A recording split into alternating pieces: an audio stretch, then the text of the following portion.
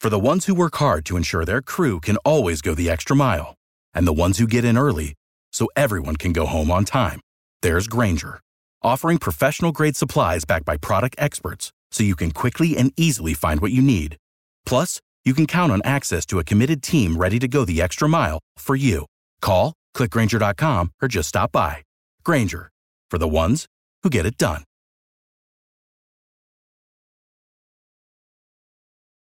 Every team, every topic, everywhere. This is Believe.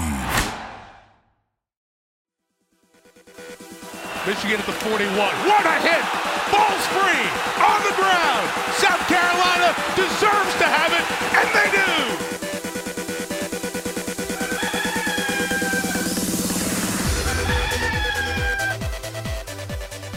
Welcome into Believe in South Carolina. Gamecock football is underway. Spring practices kicked off last week, and they roll on into this week as they have practice number 4 coming up on Tuesday. I'm Mike Yuba, joined with me, as always, is USC senior student Nick Klaus and Marcus Lattimore, former Gamecock running back. I said USA there, Nick, being patriotic for whatever reason.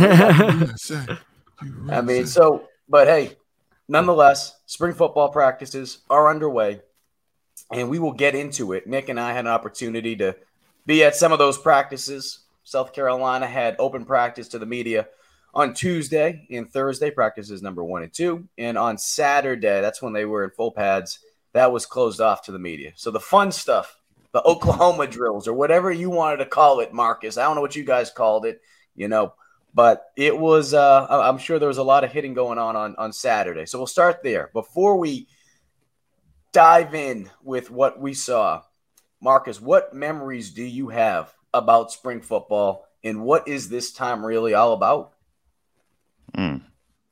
Spring football coming right out of winter workouts. I mean, the guys are excited. Yeah, and but you know what? Quite frankly, there's a lot of guys who are still banged up from the season. If we're just being real, a lot of guys need to heal. Take this time to heal and just learn whatever. I mean, I know we got some new position coaches, so learn their styles, learn their techniques. But spring practice as a whole, I think from a coach's perspective, it's all about seeing what they have, seeing the potential behind the first string, because you kind of have an idea of what you're going to roll with as the season starts. But the guys behind that, I mean, you have to have depth in the SEC. You have to have depth in any football team. But, learning what you have behind that, I think, is big from a coach's perspective. But as a player, you're really trying to prove yourself and make that impression as a young guy. I know that was my thinking going into it, my first spring practice. But how can I catch the attention of a coach's eye? Because there's not a lot of scheme going on. Where they're not putting in a lot of complicated formations and motions and little variations of the defense. I don't think a lot of that is going on. It's really just who can listen, learn, and apply and play fast. I mean, because really at the end of the day, it's a bonus. It's an added bonus for the coaches to be able to see what's going on and players to prove themselves. So, I mean, it's kind of it's almost like a dress rehearsal, kind of like an audition for these young guys and the newcomers, which we've heard a lot about. I heard that thing is coming out quick. I keep hearing that from Nick. I keep hearing that from you. What is coming out quick? I'm ready to see it. Well, let's go to Nick about that because, as I mentioned, Nick and I had an opportunity on Tuesday to be at practice number 1, and the buzz a lot is going to be about Spencer Rattler. And, I mean, look, and we were joking about it before we came on, right? I mean, all right, he's in a helmet, or all these guys are obviously in helmets. You're throwing on air for the most part, or at least the periods that the media saw. But, Nick, let's get the overhype train rolling. What did you think? Hype about it up, Spencer baby. Rattler? Hype What did it you up. think about Spencer Rattler in shorts, no pads, but a helmet throwing on air? What was your initial reactions? I mean, it's exactly what you're saying about the overhype train, because the second you get there, what's the first thing? At least for me, the first thing I'm doing is I'm looking for the green number 7 jersey.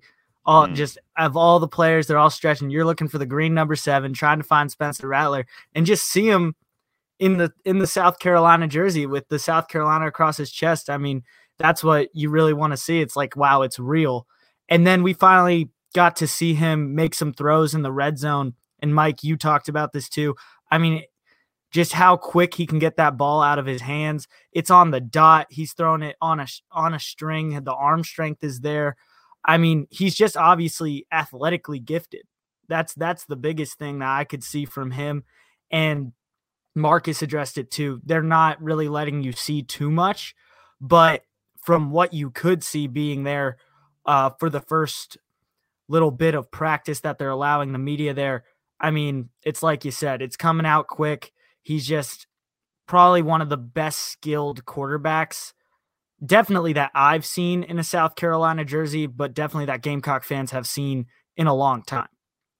And like I said, look, I'm not trying to be a wise guy, but yeah, I mean, we're going to have to wait and see until the pads are on and how he's throwing. But look, we understand who this man is. We understand where he's coming from. We understand what he was able to accomplish when he was at Oklahoma and the accolades he was able to pile up. And the fact that going into last season, despite the fact that there will be some people that will point at and say, well, he lost his starting job. Well, he lost his starting job to a guy that's being compared as the next great thing.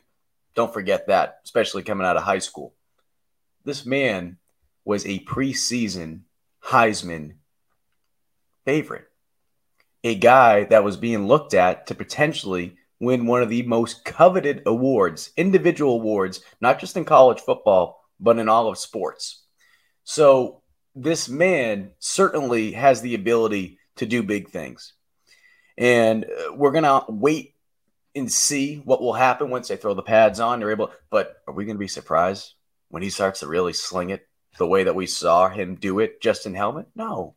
But I always just enjoy that because, look, we get excited. Everyone gets excited. Everyone wants to see the new guy, right? I mean, shoot, think back to when you guys were in high school, right?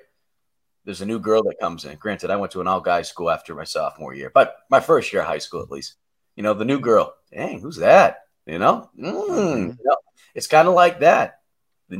Everyone gets excited. Everyone gets excited about the. You know what, Mike?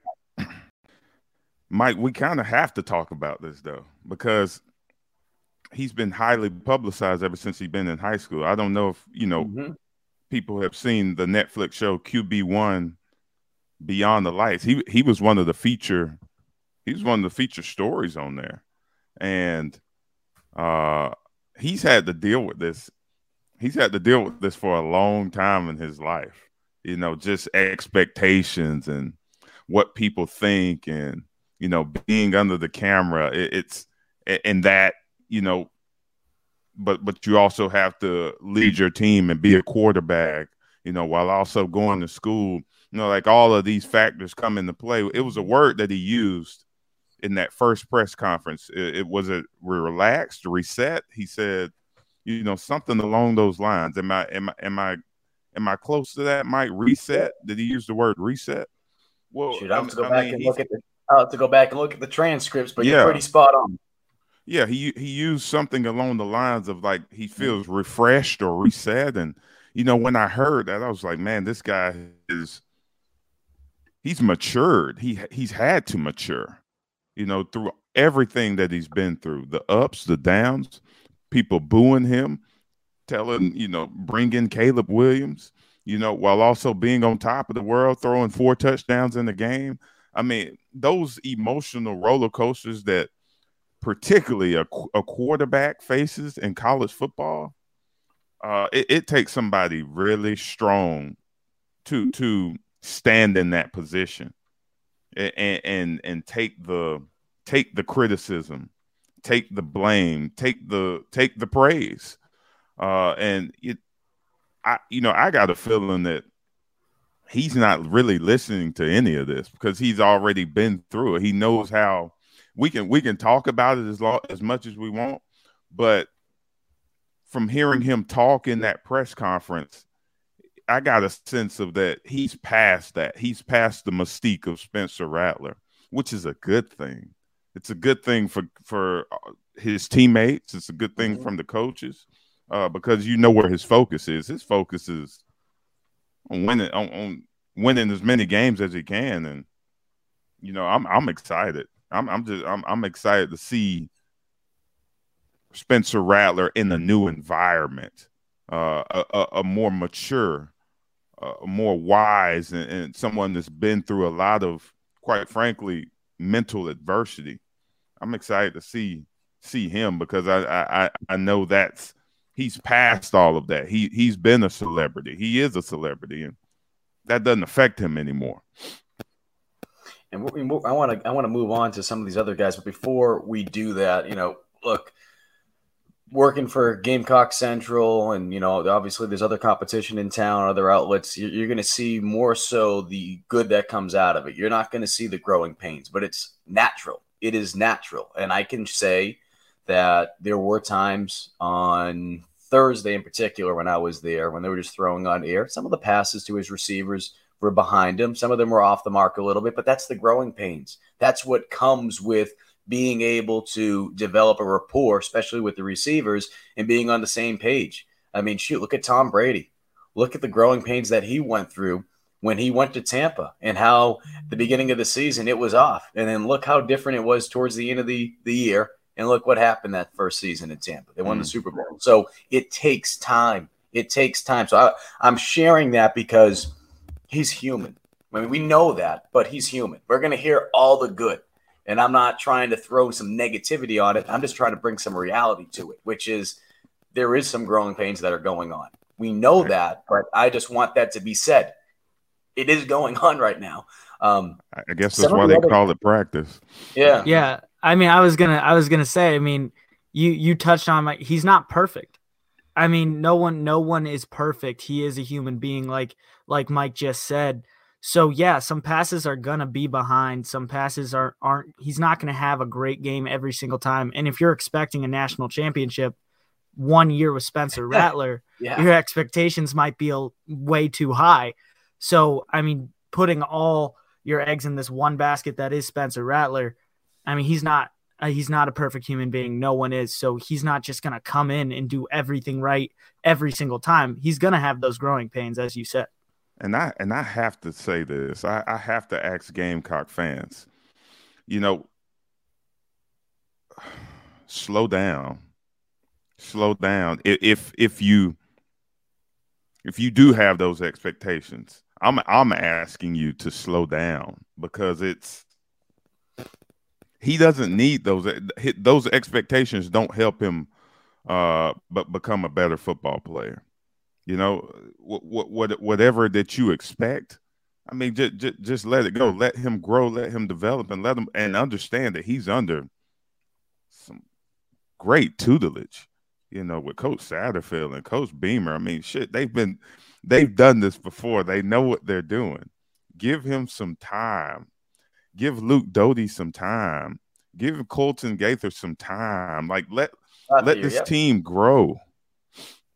Well, and you just brought up Luke Doty. Let's mention Luke. Talking about quarterbacks, seeing Luke out there, it's awesome. I mean, there's no way to put it. It's awesome. He went through a lot last season. He had that injury early on in training camp, and it was clear as day that he just wasn't himself. He just wasn't himself. And it ultimately led to him having to get surgery on it. And now he's back out there. He's limited. He'll be limited this spring, but he's not being held back to a point where he's super, super limited. He's going to be limited in full contact. He's going to be limited in most 11-on-11 drills. But he is out there moving around. He feels good. He's smiling. And what I like more than anything is this. Going back to the new girl, right? That's that comparison. It's real easy. You could have been the prom queen the year before, but everyone else has started looking at the new girl, right? He could have got upset. He could have, kicked and screamed, and that's not what he's doing. Like I shared before last episode, after the Duke's Mayo Bowl, 6 a.m., 6:30, he's back in the weight room the day after the Duke's Mayo Bowl, working his tail off. So Doty moving around, that's great. And Marcus, it looks like you want to say something. No, Mike, you just bring up so many good feelings inside of me when I think about Luke Doty. Mike, Nick, what you just said, for him to pout, for him to sit and sulk, that's not even of his nature. And it's just not inside of him. And again, you can get a good glimpse. You can get a really good glimpse of somebody through their social media and their family. If I'm just being honest, and again, for Gamecock fans and everybody, just follow Bobby Doty. Yep. Look at his brother. Look at his mom. Look at what he comes from. That smile that he has is so infectious. He's almost a beam of light when you're around him, because there has been nothing that I've ever been around him that's came out of his mouth that's been negative. Like, everything he says is positive. Like, there's no secret. There's no surprise when you look at his dad or his mom, and that same smile, that same easy spirit, that permeates through the locker room with what that guy provides. So let's just say, hypothetically, Spencer Rattler is the starter game one. If Luke Doty is not in that locker room, we hurt.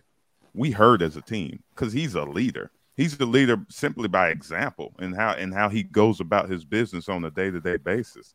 The dude is, it's a lot of resemblance of Marshawn Lloyd and how he does things. But just, look at Luke Doty. What you see is what you get. A beam of light. That smile is something that, I don't know, man. It makes your day better when you're around him. Again, regardless of what he ever does on the football field, he'll be fine. And as far as naming a starting quarterback, Marcus Satterfield, the offensive coordinator, last Wednesday did state that they plan to name a starter soon. They want to be able to do what they did last year, which is you just get out of the way. Look, we could, I'm sure some people watching, listening, they're going to be like, well, we know it's going to be Spencer. All right, let's say it's Spencer. Point being is this. They want to be able to get that out of the way. And I think that's the right thing to do at times. And then you go into training camp and, let the chips fall where they may. But moving from quarterback, Nick, was there anyone else on that field that you saw when you had your first opportunity to be able to see this team? Was there anyone that stood out to you, maybe new guys, former or guys that are returners? After our last episode, I was really looking at Lloyd. He was at the other end of the field, but I was watching him to see how he was looking. Obviously, all the positive things Marcus said, we all said last episode. And he looked great. And one thing I loved talking about him last time was about really his character. And you just talked about that with Doty too. And they both are just great people to be around. And so that's great to see from the whole locker room. But Lloyd on the field, he looked definitely better. We talked about last year. He was there, but not all there because the mental Nick, is he still wearing his brace? Mike, was he still wearing his brace? I'm going to have to double check. He had a sleeve on. Sleeve on. Sorry to interrupt. I was just curious, Nick. No, and we'll have to go. Well, I'll have to take a deeper look at it. He had a sleeve on. Wearing shorts. And Marcus, I don't know specifically for you. Was that one of those things that, you always wanted to make sure you were wearing your brace? Was it more so when the non-contact elements of it, you're like, you felt better maybe not wearing it? I don't know. I know a lot of guys, they'll decide just to wear it just for that extra. We talk about the last episode, just from a mental standpoint, right? Just being able to give you that extra security blanket, or at least feeling better.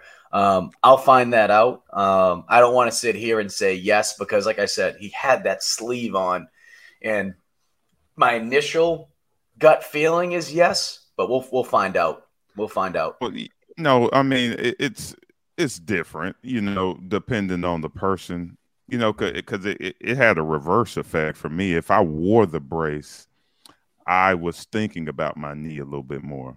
But it's all we're all made up differently. In our brain and how we handle things. So, I mean, it might be an extra added sense of security for him. So, I mean, if it helps, it helps. I was just curious, because it can go the other way. It can affect you when you're thinking about it. And, for me, my mind was always, how can I be lighter? How can I be quicker? How can I be faster? With the brace, I felt so damn limited because I couldn't get my knee up as far as I wanted to, like just high kneeing over a defender or, just running your feet on contact. That kind of, for me, it limited me, but for Lloyd, it might be different. He's way quicker than I was and he hits the hole. So, I mean, it's just, I was just curious in that aspect. Yeah, I just didn't want to give a definitive answer because same with Mike. I saw something on his knee. I just didn't know if it was his full brace. But, I mean, I was really looking at all the backs. I mean, McDowell was there, Lloyd, and seeing how they were running because from what I know of last year, the running back room was so stacked but really fell short. And so that was an important thing for me to look at. And now getting Lloyd back, hopefully to full health. And then also Juju McDowell's a great running back as well. I was really looking at them. And like I said, the drills were very limited, but it was good to see Lloyd out there participating fully. And hopefully, like we've said, it's all that mental game. And we don't know what's going on in his head. And once full contact, which we weren't able to see. To try to give you a little idea of what has been going on through his head. And I think Marcus hit on it as well as anyone could have hit on it, especially with all the injuries that Marcus went through, that he – all right, Marshawn says no brace. I just like wearing the leg sleeve because it looks cool. So no brace. That is from Marshawn himself. So he's like, I just like wearing the leg sleeve. It looks cool. Feel good, play good. But it's getting that symmetry back, just being balanced on both legs. Yeah. I mean, that's probably why he's not wearing, because he just feels good on both legs. Yeah, and the reason I didn't feel like he was wearing that, like I said, I wouldn't have been, maybe I can't remember what I said a couple minutes ago. I wouldn't have been shocked that he was wearing it or wearing some type. It didn't look like it was going to be something bulky, because at that sleeve, I'm like, you don't have that bulkiness, but maybe he's wearing one of those, Brett Favre copper fit, knee braces. But I'll tell you what, though, he was moving quick, but holy cow, Juju McDowell excites the hell out of me for multiple reasons. I mean, you want to talk about a guy that came in here freshman year and found ways to get on the field, and not just get on the field, but stay on the field as a true freshman. He is just so versatile. And, I mean, Marcus, you tell me, in addition to what I'm about to say, how it can really change things. But I just think about, with so much talent in that running back room, being able to go out there in shotgun, 2 running backs set, 1 on the left, 1 on the right, the opportunities that it can give you and the challenges that it presents from a defense. You have to decide, okay, shoot, Juju's a guy that obviously can run between the tackles, and depending if it's Marshawn Lloyd next to him, also in addition, or Christian Beal-Smith, whoever the running back is out there with them, you're going to have to decide, do I throw an extra linebacker in there and try to make that box a little bit tighter with more size, or do I throw more of a hybrid out there? One of those, and everyone calls it a little bit different. We used to call it the dog. And be able to have that hybrid safety outside linebacker that has more speed, knowing like, oh, shoot, we want to be able to put someone that can match up with Juju a little bit better if he does go into the flats. So I just think his ability to obviously run the ball well, but the fact that he can make a difference in the receiving game as well, especially on swing passes, screen passes, just quick little help. It really presents challenges for the defense. Yeah, he runs pissed off too. You know, not only is he quick and elusive, but the dude is pissed off when he runs the ball, and it's like you saw that, and you saw that. I remember watching. There was a situation when they put him in Wildcat, and I mean he called a direct snap. I think it was.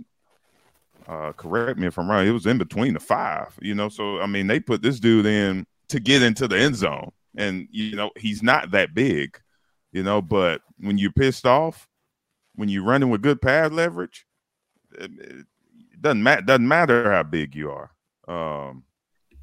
Yeah, and Mike, to your question, our offense can, from what I saw last year, can adapt to do that.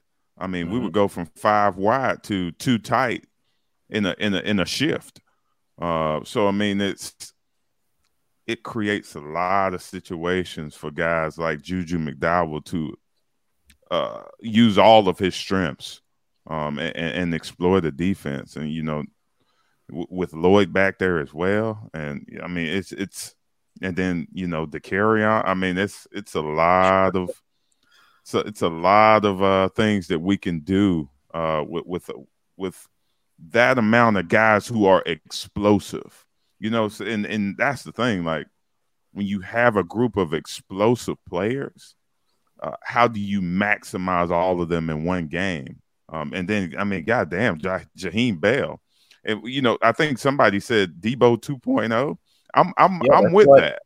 That's what Marcus Satterfield. That's what Marcus Satterfield said. And when I actually did a Garnet Trust interview recently with Jaheim, I asked him. I said, "Look," and he didn't want to make a comparison to anyone else. And I said, "All right."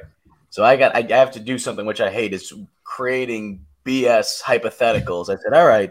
I said, "Someone's been in a bunker for the last 10 years or whatever the case may be. They don't know who Jaheim Bell is. You know, who would you say?"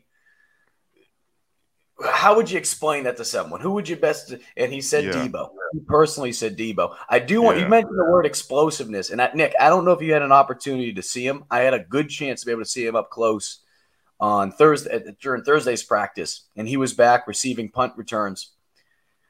Antwane Wells Jr., the wide receiver that's transferring in from James Madison, is as explosive as they come.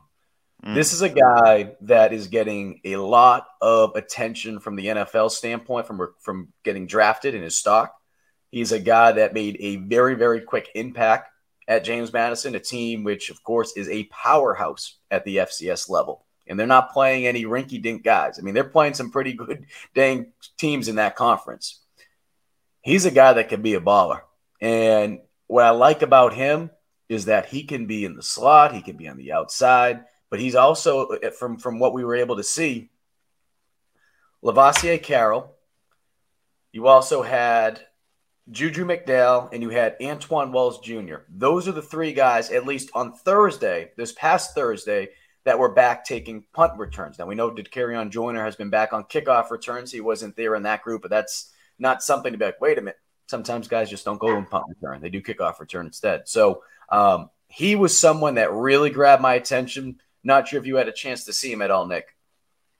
I saw him a little bit, not as much because I wasn't at that Thursday practice, but definitely was looking at the receivers. I mean, when you mentioned Bell and Dakereon Joyner, that kind of lit up in my head I totally forgot about all the time I spent watching them, especially when they were doing the red zone passes and everything, getting to watch DK back in action and Bell. Because, I mean, like you guys have mentioned, the hype around Jaheim Bell is huge, especially since the Mayo Bowl and everything. But I wasn't able to see Wells play. But also, people have to understand, because when you say FCS, some people don't fully get the caliber of football that is. I'm from Virginia. Oh, yeah. If you and James Madison, if you don't know, is in Virginia. For my friends in high school, if you weren't going to a very good Power 5 FBS school, you were heading to James Madison to try and win a national title. And that's what they do. So I mean, definitely no slouch of a school. And I mean, South Carolina, in my opinion, is very lucky to have him. And I think Marcus's dog agrees. I mean, he's Oh going my to. goodn's, she's a big Jaheim Bell fan over here. Every time we mention his damn name, she starts barking. I know you like him. I know. So you got to calm down. So that is where we are right now. We're spring ball. The Gamecocks, as you mentioned before, they did practice on Saturday. To my knowledge, it was their first full padded practice because the first two had to be in helmets. But I'm looking at the practice schedule right now, and obviously, depending on when you guys listen to this episode, things, of course, could have changed in terms of how many practices they've had. But practice number 4 is set to take place on Tuesday at 9:30. Shane Beamer will be meeting with the media at 12:30. And if you are listening to this on Monday, offensive players to be determined still will be speaking to the media starting at 11:45 a.m. And for the most part, for practices this spring, it's going to be that Tuesday, Thursday, Saturday breakdown. And fortunately, the media will have the opportunity to go to some of them. We're not going to be able to have access, it seems like, for the Tuesday practice, but we will keep you posted the next time we have an opportunity to do that. Now, we will talk about Pro Day, but I think because it has more of an impact of the current situation of the guys that are there, and I think a lot of people are still learning more about this new era when it comes to the NIL. And maybe we add a wrinkle to it with the transfer portal, Marcus, in terms of what you think about it and how it could be good, how it could be dangerous. First off, the NIL era, we knew that it was only a matter of time before it would happen to some degree. The issue is, of course, there is a lot of gray area. That is a good thing for some of these student athletes, but it can be a very dangerous thing for some of them. And it can be a very dangerous thing for some of these universities as well. So just point blank, what is your initial thoughts on NIL, Marcus? Let me get some of that money. I mean, it's going to be it's floating around all over America. Let me get some of it. No, I'm kidding. I mean, it was exciting when I first heard it, honestly. But golly, Mike, that's such a big question. I'm excited for him. I'm nervous for him. Nick and I talked about it earlier this week. How those all of these factors within NIL, like if it's not managed properly versus if it is managed properly. Like, I mean, it's really that. And when I say managed, I'm talking about from the head coach and within the organization of the team. My first initial thoughts, God, dog, it's going to be a lot of money floating around. And where money follows, corruption follows. And it's really just not in any industry. That's in any business or organization. My favorite show, one of my favorite shows, I rarely watch TV now, but it's called American Greed. Mm-hmm. And on American Greed, Stacy Keach, he does the narration. And, I mean, his voice is just unbelievable. But no, he does the narration on some of these stories, you know, just like pharmaceutical companies or big hedge funds and, you know, how they swindle people. That's coming in, folks. Corruption is coming in college football. It's already been there, number one. All right. It's obviously already it's in everything. How do you prevent that? Or can it be prevented? You can only contain it, it seems like. In certain places. How do you prevent it? I don't think there's Nick, how do you prevent it? Shit, I don't know. It's been going on, right? And I don't know how you feel about this, Marcus. Nick, chime in as well. I mean, I had a conversation. I know he's a mutual friend of yours as well, Marcus, Taj Boyd. And Taj and I had conversations about it when it first happened. He's like, Mike, what's your thoughts on it? This is what I feel. And Taj is like, Mike, the only difference is the things that were taking place in the back door are just going to take place in the front door. It's just going to give people who are trying to take advantage of student athletes, because like we said, there's a lot of good. There's a lot of good. Don't get it twisted with what I'm saying. And obviously you guys can speak on your own behalf, but don't get it twisted what I'm saying. I love that student athletes are able to capitalize on their own name, image, and likeness. No question about it. But just like anything in life, when it's a business and you have young adults in situations that put them in a position to be able to earn a lot of money, there's going to be a lot of greedy people that want to take advantage of them. And at that, go ahead, Nick, but I just wanted to say, we are so naive at that age and impressionable. But Nick, go ahead. I mean, I knew you were about to say something. Yeah, I mean, I just wanted to say that obviously through NIL, there's a lot of positives and negatives. First off, it's the right call because you should be able to make money off of your own name, your own image, your own likeness. That's ridiculous. I talked to Marcus about this earlier this week, and just the stories he told me about basically just walking on eggshells. Oh my goodness. Because you wanted to play football. And Marcus can touch on that more, but just having to walk on eggshells because these so many little rules could have gotten you in trouble and put you at risk of not playing. So I think it's great that it's finally here, but also like Marcus said, corruption and greed comes with it. And I'm 21 years old.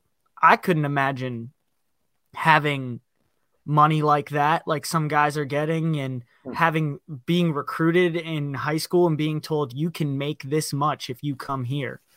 And that just adds a whole new thing. And it also creates, with money comes corruption, as Marcus said, the egos, big or small, everyone's got an ego. And, you're a smaller player or you just have less of a role on a team and your friend is making millions. You might get a little jealous or something like that. I mean, it creates a lot of new issues and I was talking to Hillary Cox, who is at the athletics department for South Carolina earlier this week. She helps with everything NIL. And she was saying the day this passed, college sports changed forever. And it 100% has. So now there's so many new things to navigate with it.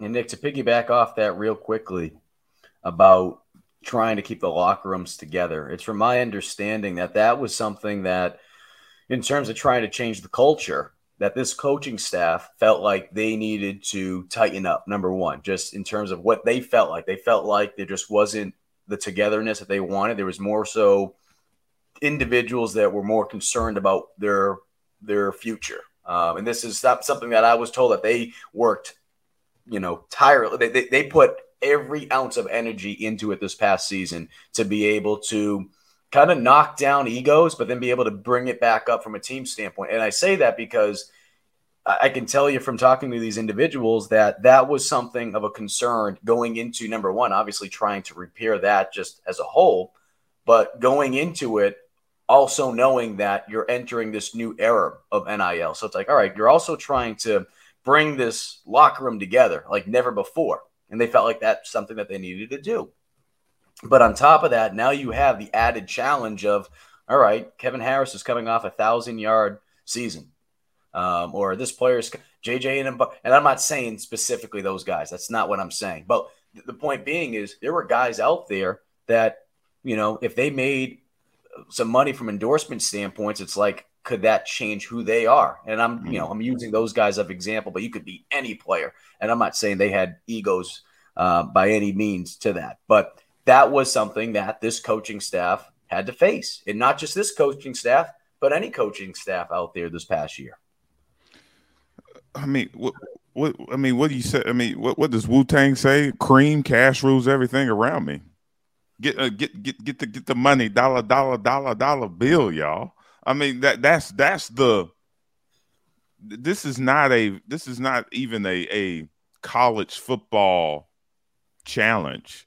This is like an existential issue that is global and that runs our minds and that runs our worlds and it makes our decisions for us as we go about life, like money. And it changes people. It's just simple as that. Money changes the person because we are capitalists and we live in a capitalistic society, and capitalism it's an ism for a reason. I mean, it's just I'll tell this story real quick. My freshman year, I told Nick this earlier this week. My freshman year, someone took us out to eat. And when I say us, me and my roommates here when I was a freshman at the University of South Carolina, we went to Outback. I think he spent over $100. Mm-hmm. A week went by. We get a call from the compliance department. We're called in separately, one by one, and asked, what do we have to drink? What type of bread were we eating? What was on the chicken? Like every minute detail about our meal. We didn't know anything about compliance. They didn't even educate us on compliance. But make a long story short, I didn't know. My first game at the University of South Carolina against Southern Miss, I didn't even know if I was going to play. The ruling of me being able to play from compliance after they met with the NCAA about this violation that I had no clue of, it wasn't cleared until about 6:15, and the game was at 7:15. I wasn't even able to be a part of team activities for 2 days leading up. So Friday, I wasn't at the hotel with the team. Saturday, I wasn't with the team. I couldn't even be with the team that whole week. And I had no clue that this was a violation, that for somebody just paying our dinner. So times have changed drastically, because if I think I saw on Twitter, Spencer Rattler, he's got a deal with Chevy in Columbia. Yeah. I couldn't even imagine. I would be scared to death in 2010 to even go to a dealership, risking somebody taking a picture that I'm at this dealership, and that puts me in jeopardy of not practicing or playing in a game. So times that was only 12 years ago. I'm getting old. Let me get this right. Let me get this right. Your first college football game, you didn't even know that you were going to play until 45 minutes beforehand, correct? You missed 2 days because you had to sit out, correct? No clue. And Nick's not even going to know this probably. I had to just double check it. You know what you did that day?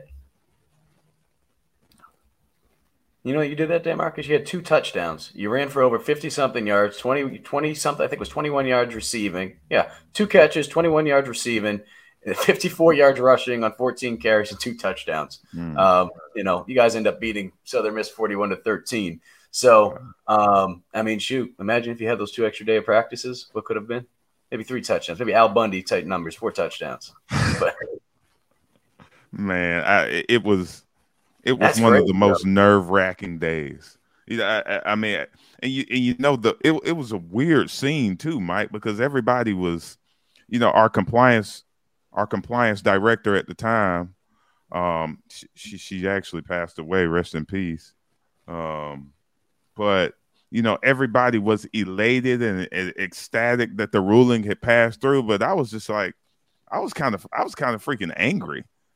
I was like, y'all, you put me through this whole situation where I'm in this limbo phase of I don't even know if I'm gonna play.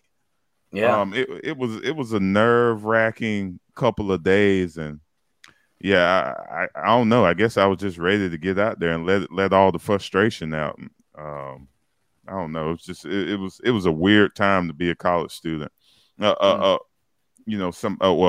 collegiate athlete at that time, because there's a lot more instances that happened throughout my career that we could touch on. But man, just the whole scope of the NIL and how things have changed so much. I don't know. It's interesting. It really is. I'm excited for the guys. I'm glad that they'll be able to put money into their pocket. Hopefully, there's somebody around, a financial advisor. I think, this is where the director of player development comes in really strong. Being able to partner up with the head coach and figure out a system of how you, and, Mike, you mentioned earlier, how do you prevent it? I mean, all you can do is kind of create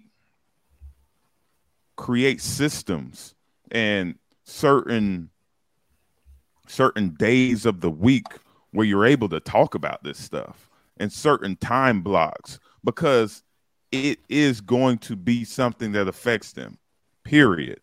Like, it may not look like it, but when you see your bank account go from $600 to $600,000 and you don't have any plan for that money, your 19-year-old, 20-year-old brain trying to process all of that, I don't know. I don't know, Nick. I don't know what's going to happen. Yeah, and honestly, talking to the athletic department about kind of what they're doing, and it seems like it's very supportive, which I'm very happy to hear. But they're trying to create an education system to help the student athletes understand the contracts they're going to sign and, how to operate in the business world, which is great for them now with NIL, but also in the future. So I hope that's actually. But Nick, like you go into classes, you're trying to be the best student athlete you can be. You're trying to be the best teammate you can be. Now you worried about contracts. Now you worried about reading language. Like, I mean, golly, like if you don't provide them with proper guidance, if they don't have somebody they can lean on, who they can trust, there's going to be a lot of issues come up that haven't been seen. Like, kind of like when social media was created, and now all of these jobs within social media that didn't exist 10 years ago are now high paying. You can kind of equate that to what's going to happen with name engine likeness. There's so many issues that are going to come up for head coaches, for athletic departments that didn't exist 5 years ago. So there's no blueprint for it. Like, there was no blueprint for the pandemic. It's just, I don't know. Mike, I think what you're going to need is, and I think maybe we're all in agree. We could agree on this at some point, kind of like you think about South Carolina's social media team, right? You see how that's evolved back to 15, 20 years ago. That didn't exist.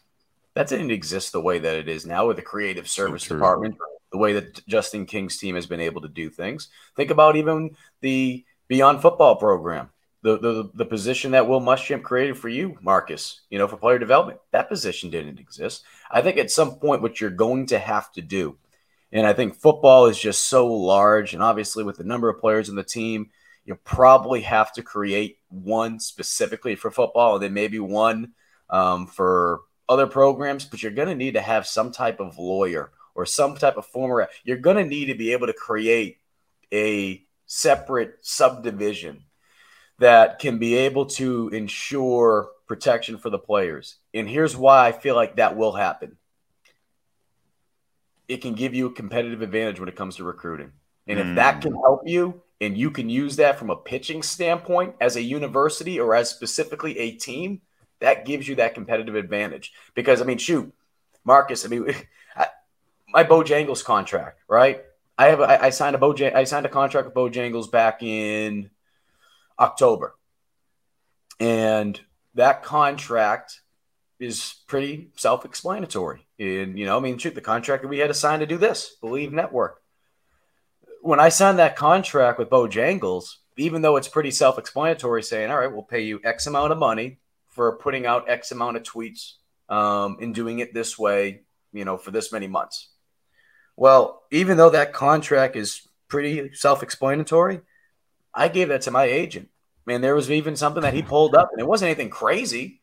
But it's like you said, it's the verbiage sometimes. It's just like, hey, do you understand by doing this, you're also agreeing to this? And, that's – And not to mention all the other responsibilities that you have on a day-to-day basis, and you're worried about trying to read language that a lawyer who studied English and then went to law school created. So I say that because even for the smallest things, there has to be contracts for a lot of these. There's not going to be contracts for everything. I mean, I know the way we do it for Garnet Trust is very self-explanatory. We lay everything out there on our website. But you need to make sure that, number one, you understand that Garnet Trust aside, not everyone's going to have language or going to make things as easy for you. There's going to be people out there that just because it's a business, especially when you're talking about a lot of money. For example, want to hear this? You go to On3, Gamecock Central's home base. We actually were able to create, and I don't know how they do it from a formula standpoint. It has something to do with the talent on the production on the field, the talent mixed in with a number of social media followers. So, TikTok, Twitter, Instagram. Spencer Rattler's On3 NIL valuation net worth right now is $687,000. That is what they're projecting how much he is worth. This is how crazy it is. I can't even imagine what Marcus's would have been a couple of years ago. It's fun. If you want to go down the rabbit hole, go on to On3, type in different players' names. I mean, shoot, if you want to know how crazy it is, you can go on to NIL. You can see basketball. Bronny James. Oh, my His goodness. value right now, $5.1 million.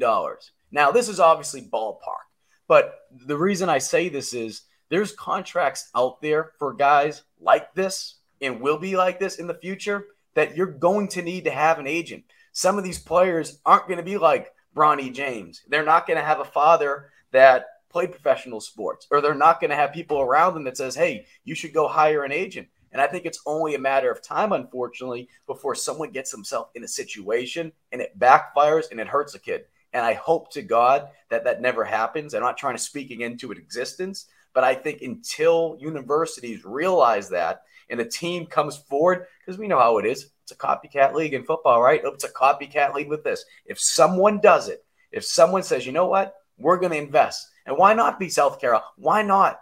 You do it. You're going to put yourself ahead of the game, and you're going to truly show what every school wants to pitch, which is it's about our student athletes first. It's only a matter of time before we see it, and I think it's going to happen with Power 5 schools first. Why not be the SEC? I'm with you. I co-sign on that wholeheartedly, 100,000%. Because I mean, a young mind. Just that young mind, and I mean, all of the influences like that are going to come with this. All of the more notoriety, more attention.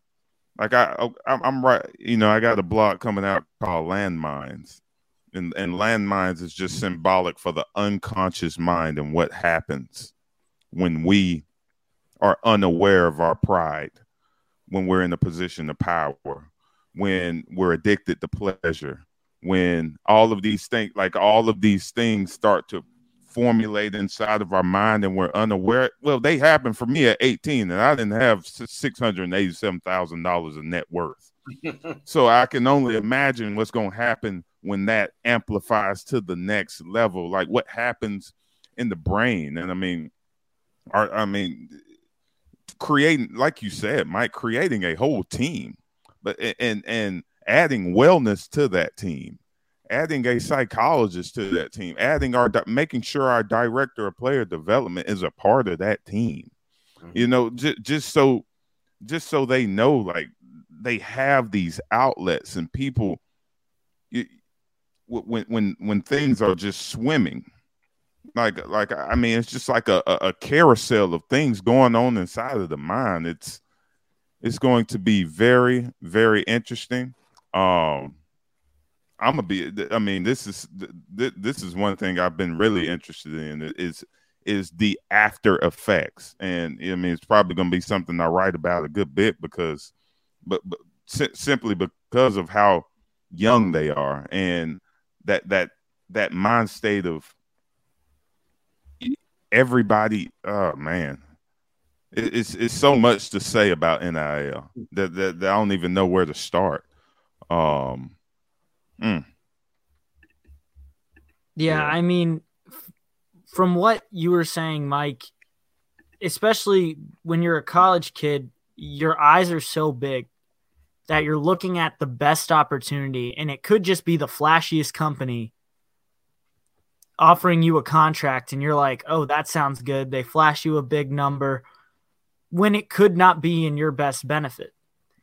And so that's why I agree completely, having a team behind it to help them make the best decisions for themselves, that maybe, you know, if they're on their own, they might mess up or not read a fine print or something. I mean, you show me a contract right now. I don't have an agent. I don't have a lawyer. I don't know what I'm doing. So that's exactly how it is for these kids. They don't have that either. So they need that help. And then that plays a huge deal in recruiting. And we're already seeing NIL become an influence in recruiting because of how much money you can offer. Oh, you want mama to be comfortable? Yeah, you want moms to be comfortable. Nick, what you're saying right now, like having that behind it, she's gonna feel a lot more at ease if she sees a whole team like that that she's able to lean on and call. Because at the end of the day, she just wants her baby to be taken care of, and I mean it's because a head coach. Because we know, look, and I think some fans just don't understand it. Some do. I think most do, but some don't. The head coach doesn't have time to worry about if Johnny's got a Subway deal or something. They don't have time for that. That's not what they get paid to do. When they go from a recruiting standpoint, it's a fair question for a prospect or a recruit to say, hey, is there possibilities in Columbia? Is there possibilities in whatever school you're going that you're speaking with? Absolutely. That's normal. That is part of the new norm. But they don't have time for that. They just don't. And speaking about not having time, we're going to probably have to pick up this conversation about NIL. Part 2. We're finishing part 2 next week. I know I wanted to get into Pro Day. We'll probably bump that into the next episode. But real quickly, before we wrap things up, let's finish with a couple questions for Marcus and Nick. You could chime in as always, too. Gotcha. We'll try to do rapid fire here. So, Marcus, Nick, try to keep your answers as to the point and briefly as brief as you can. We're going to let's keep this close to an hour for our viewers. And again, appreciate all of you tuning in. All right, it's only going to get better. We're going to get more in depth. So stay with us on this ride. Yep, and if you have a business that you want to promote from a sponsorship standpoint, reach out to myself. My DMs are always open. Reach out to Marcus, reach out to Nick, and we will get something set up with you, and we will get those analytics to you from a number standpoint if you guys want to see how much traffic is being created. Seems like it's going very well. So from a business standpoint, we would love to be able to promote you guys, especially any Columbia-based organizations, but anyone for that matter. All right, here we go. Let's get to the questions, and who better to start with than a guy that says Gamecock in Oregon. Maybe you can have some drinks with them or something, Marcus. All right. He says, in the NFL, they say the most important position is quarterback. In college, what would you consider to be the most important position and why? Thank you. Wow. That's a really good question. I think what separates the SEC is the defensive line. I think when you have a strong defensive line, you give yourself an opportunity to be into the game. I'm gonna say DN. I'm gonna say a dominant defensive end. That can change the whole dynamic of your team.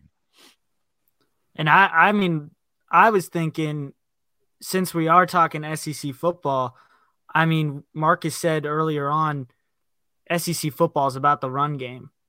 And so I think the running backs are a huge part of that. I mean, I remember when Auburn played South Carolina, Tank Bigsby was the reason they were in that game. I mean, the whole entire time he was running up and down that field. I was amazed they didn't win at points because of how well he was running the ball. So I'd say that running back, also the receivers. I mean, if you got a great quarterback, you ain't got receivers, playmakers. But I'll go with running back for this one. Yeah, and I tend to agree with what Marcus is saying, and I don't specifically think it just has to be the defensive end, or at least for my choice. I'd say anyone on the defensive line that can just be someone that can disrupt. You know, you look at Jordan Davis and what he was able to do, 6'6", and just an absolute tank for Georgia. Didn't he run like a 4.7 at the combine? Something stupid. Absolutely ridiculous. You know, I think he's about what 300 pounds, 341 pounds. He ran a 4.7 840. I mean, that's just insane. Yeah, just under 4.8. You can have a disrupt. Someone can disrupt because I don't care how good your secondary is. If you're not giving, if they have to wait there all day, it don't matter. You have to put a good pass rush on. Let's keep moving things along. Based on his playing time, I haven't even seen some of this, so hopefully these are okay. QB 12. Based on his playing time. Was Spurrier the main play caller at practice and games? Is he surprised that G.A. Mangus hasn't been an offensive coordinator at a big school? They collaborated a good bit. Coach Elliott, Coach Mangus, and Coach Spurrier all collaborated to call the plays. And Coach Elliott was a part of the passing game as well as G.A. Mangus a part of the run game. I know that Coach Mangus was heavily influenced by Spurrier's way of thinking and the way of calling plays, putting our best players on their worst players, figuring out a way to do that, using formations to do that.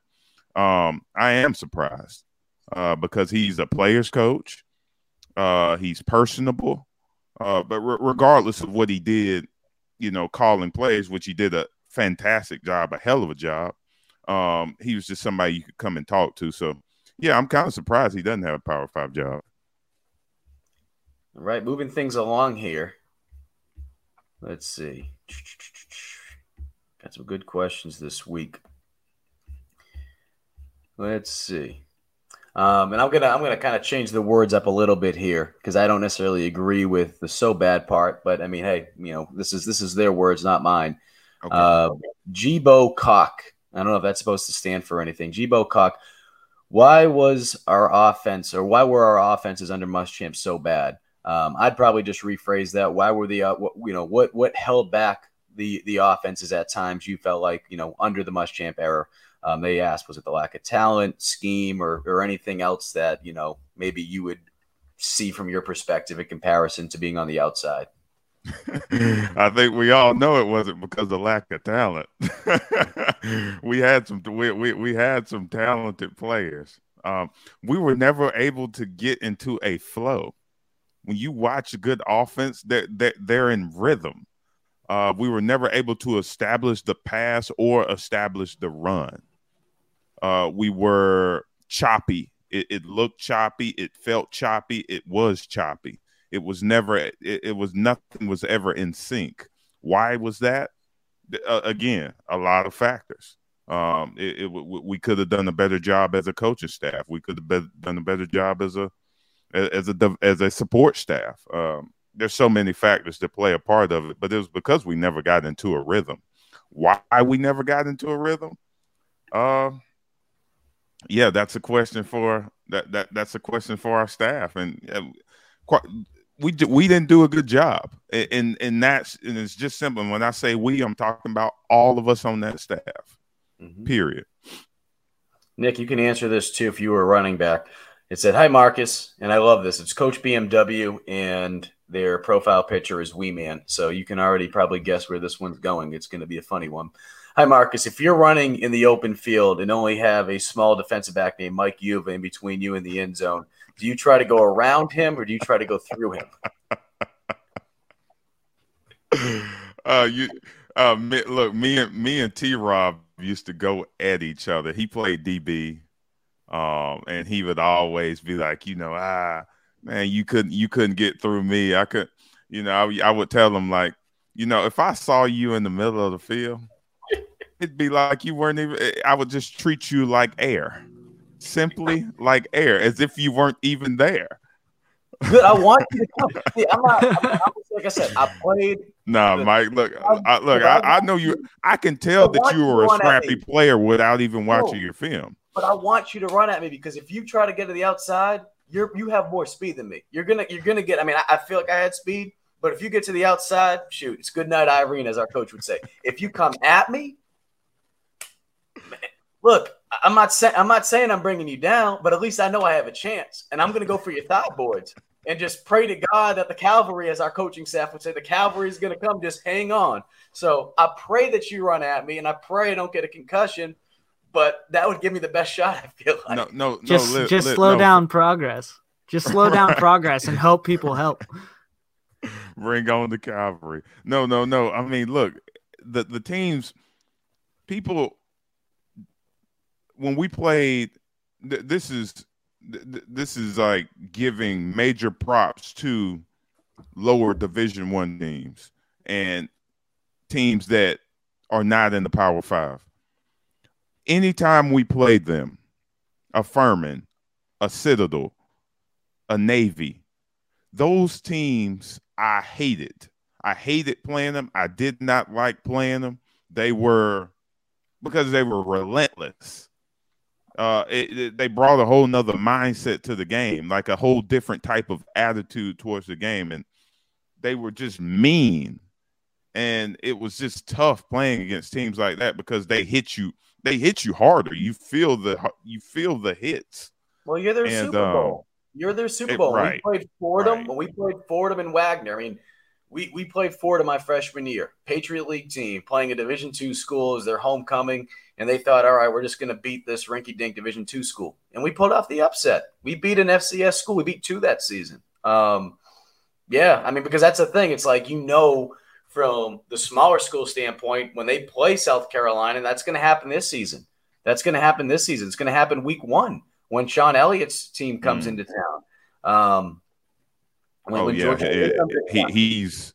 That's their Super Bowl. He's coming to Columbia. He's from Columbia. He is a Gamecock fan. He's coached there.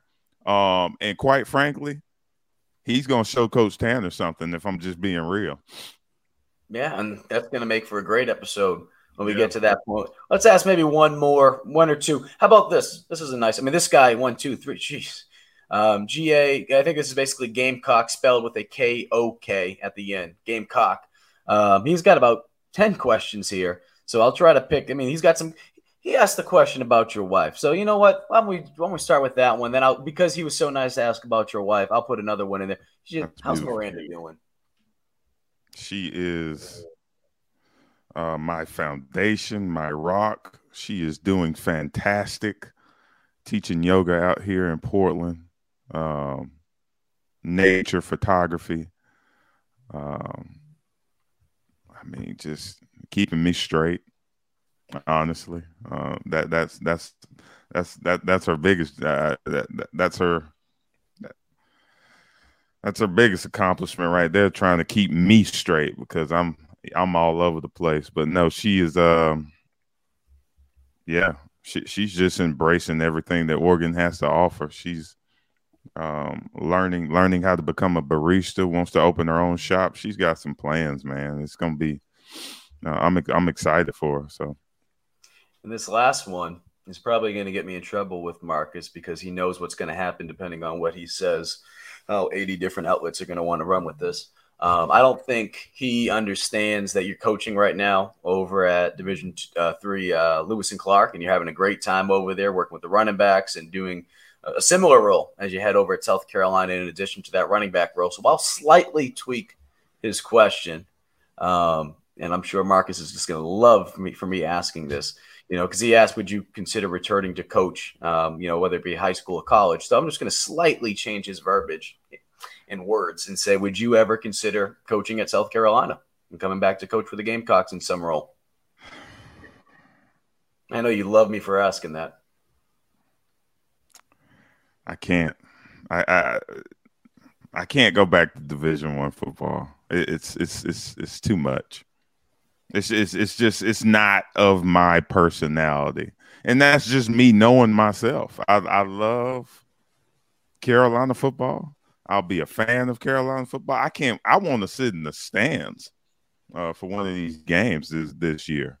But coming back to Carolina, the coach, Division I, let me say this. I'll never say never, but it won't be. I promise you, it won't be anytime soon.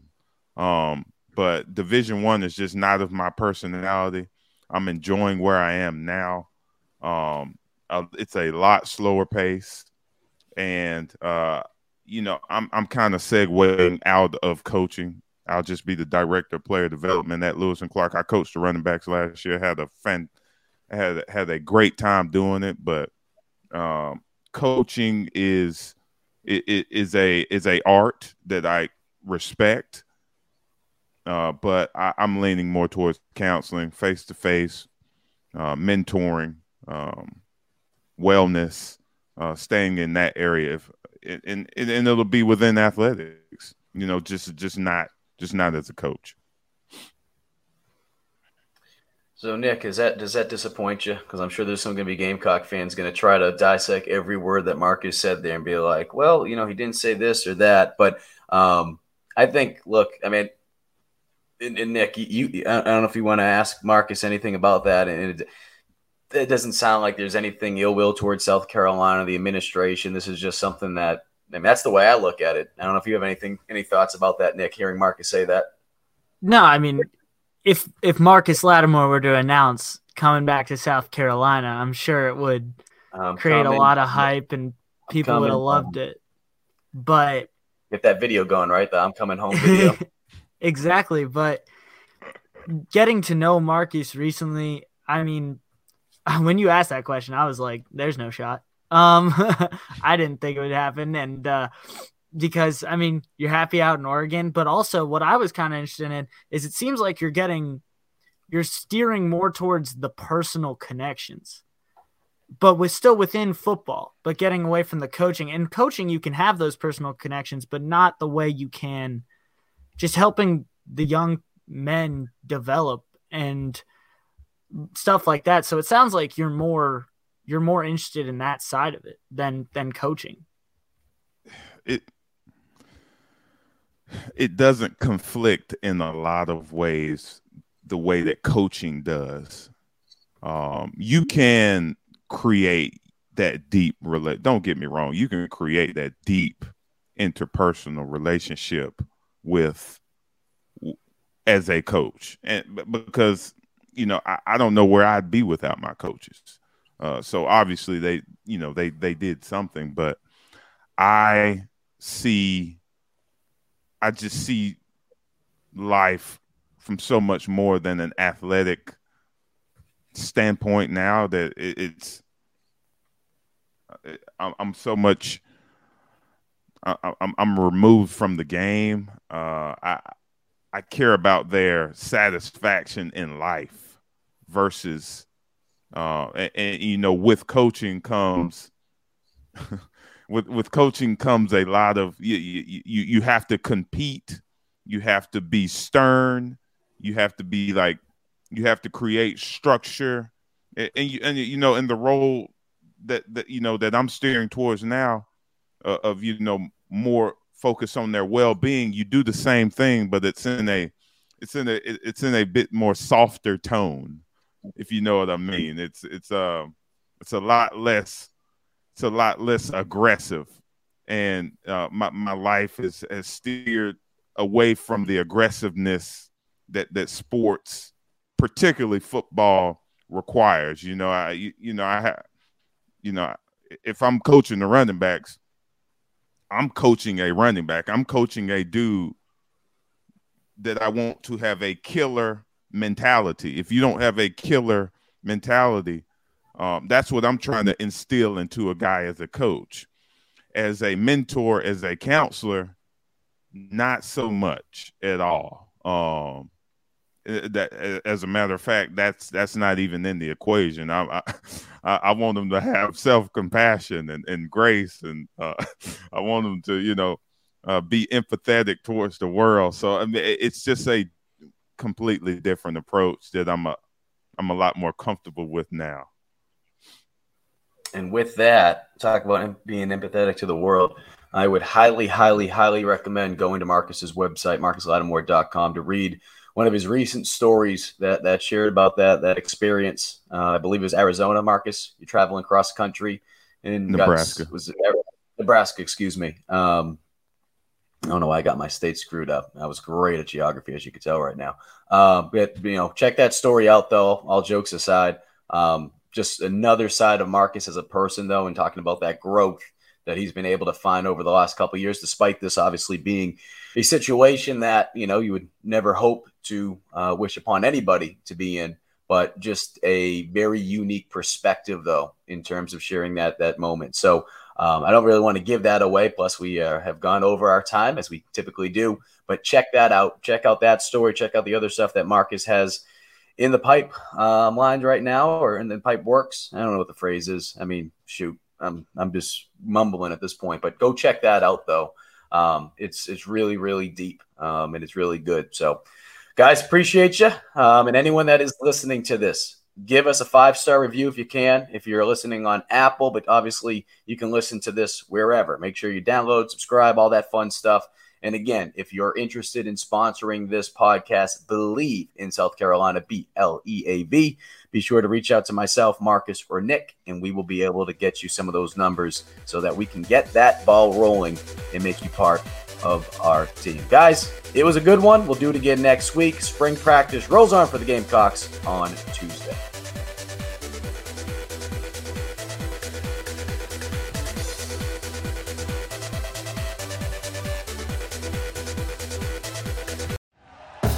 Thank you for listening to Believe. You can show support to your host by subscribing to the show and giving us a 5-star rating on your preferred platform. Check us out at Believe.com and search for BLEAV on YouTube.